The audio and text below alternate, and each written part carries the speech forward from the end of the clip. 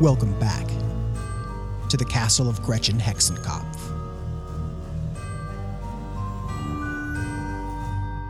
Episode 24.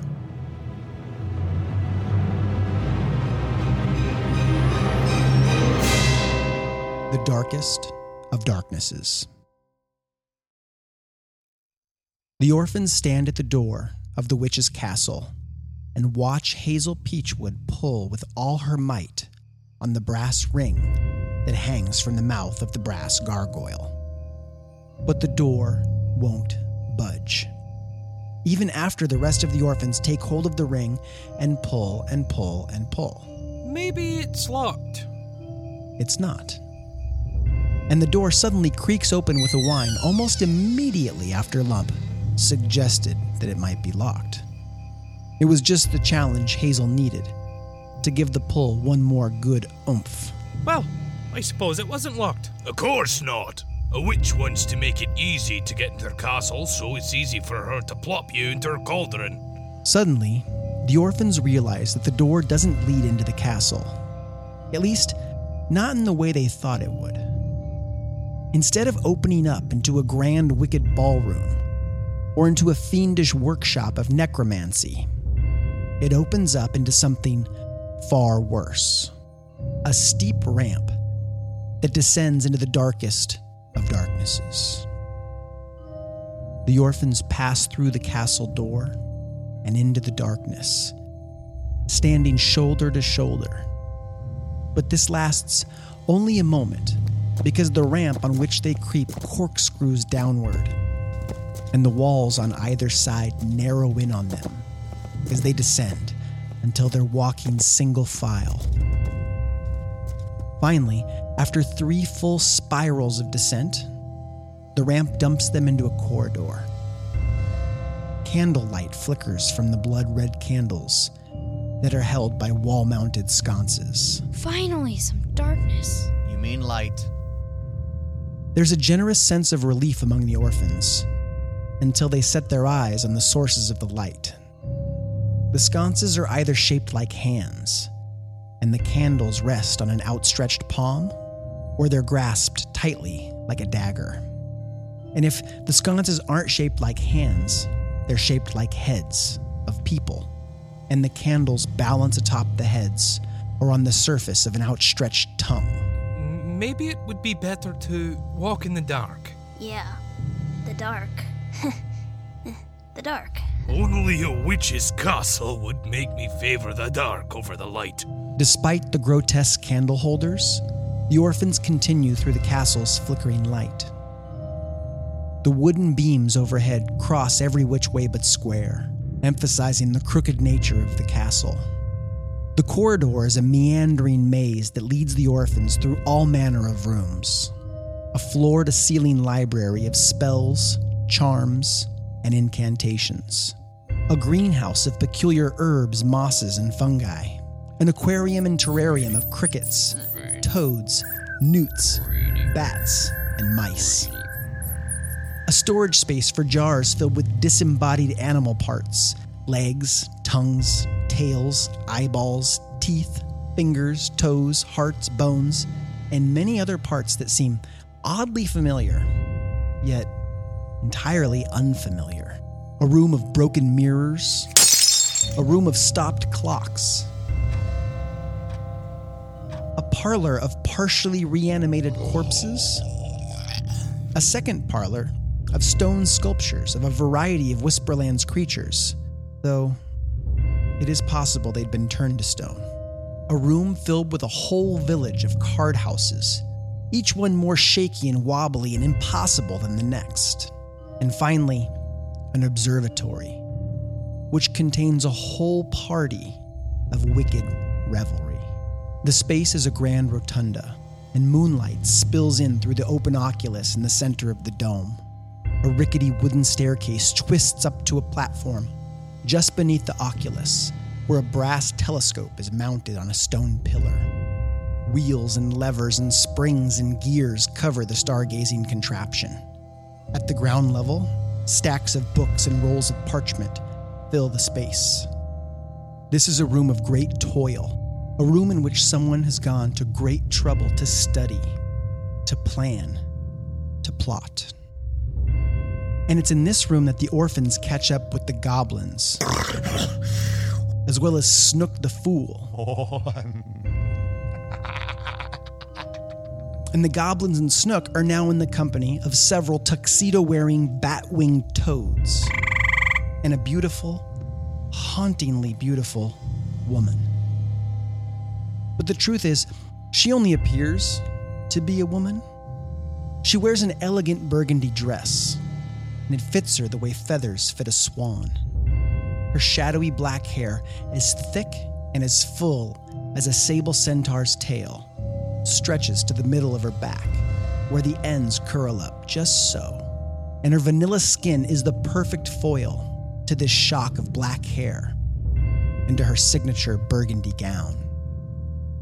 No candles flicker in the corridor near the entrance of the observatory, since the light might interfere with the viewing of the moon and of the stars. This is lucky for Hazel and her orphan brothers, because the darkness, along with the stacks of books and parchments and hanging tapestries, conceal them from view and allow them refuge to watch this wicked scene unfold. It wasn't our fault. Time is my enemy, and you and your horde seem to be taking my enemy's side. We were being followed by some rabble-rousing orphans. We had to deal with them, Gretchen. The orphans in the corridor go bug-eyed. This is the Gretchen Hexenkopf they've been hearing about. They are now officially in the presence of a witch. Seems like your rabble was roused more than any orphans got dealt with. Enlighten me. How does a goblin deal with his or her rabble rousers? We didn't actually, We dealt with them like a tornado. A tornado? Oh, a tornado. That's what? We circled round and doubled back and twisted them all up like a tornado. And how did that work out? We're here, ain't we? Gretchen looks up at the moon through the oculus and then back at the goblins. So you are. Gretchen Hexenkopf begins slowly rubbing her hands together, as if loosening her joints. But you are late, which makes you something of a set of rabble-rousers yourselves. Ooh-wee! Rabble-rousing goblins, hmm? Gretchen raises a hand and gestures to a piano in the corner of the observatory. It immediately begins playing. Gretchen's gesturing hand continues to move as if following the rise and fall of the music. A light whirlwind then funnels into the observatory through the oculus. The goblins have a better than average notion of what's coming, and they don't like it. Gretchen. Please, Gretchen. No, Gretchen.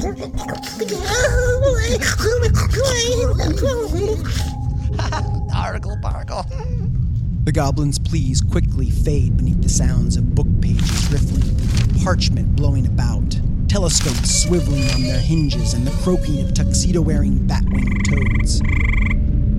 The whirlwind picks up speed and with a flick of Gretchen's wrist, becomes a full-blown, twisting, turning tornado. No bigger than a cauldron, but just big enough to engulf the upper half of a goblin. Which it does. It plops down over Boggart and cranks him at the waist a few dozen times until the tornado's winds slow back to a whirlwind before fading into stillness, punctuated by a couple of toad croaks. At this point, the cracking, contorted bones of Boggart can be heard crickle, rattle, crunch. The nasty goblin does not perish in this horrific punishment, but his posture is decidedly worse than before.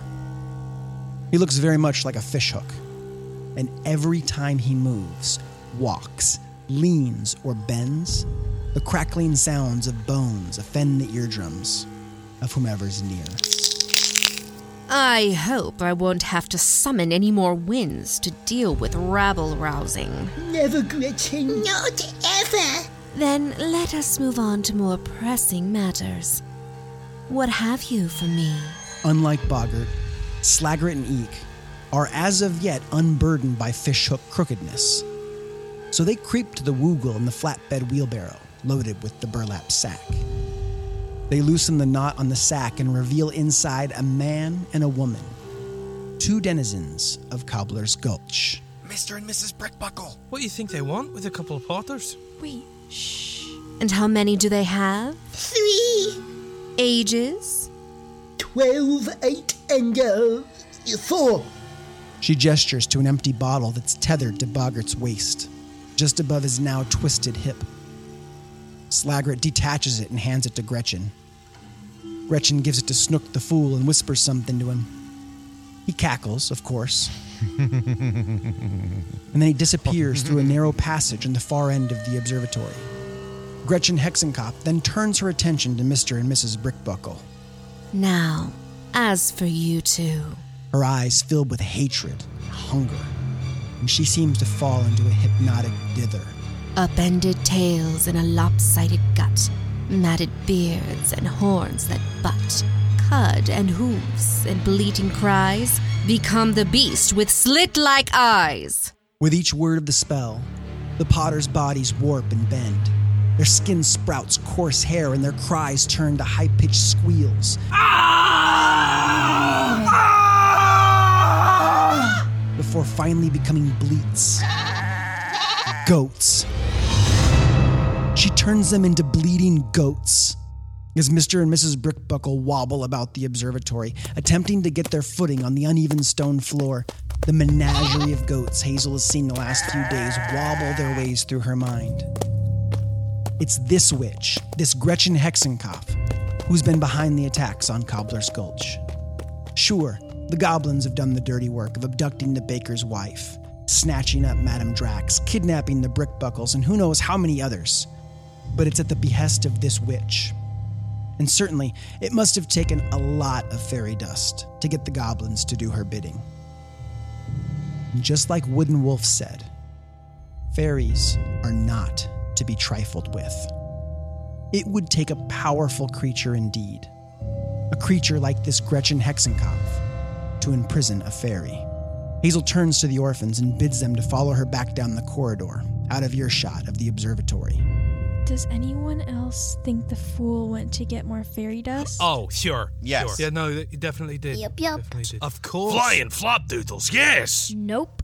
He means yes. Do you know what this means? There is a fairy in this castle. With that, Hazel darts off into the candlelit dimness, the other orphans barely able to keep up with her. In fact, they can't keep up with her. They don't. And it's just a snap before they've lost her. Before they've lost Hazel Peachwood to the darkest of darknesses. Thanks for listening. On the next Cobbler's Gulch, the Opal Room. In the meantime, think twice before you rouse any rabbles. The repercussions may be pernicious.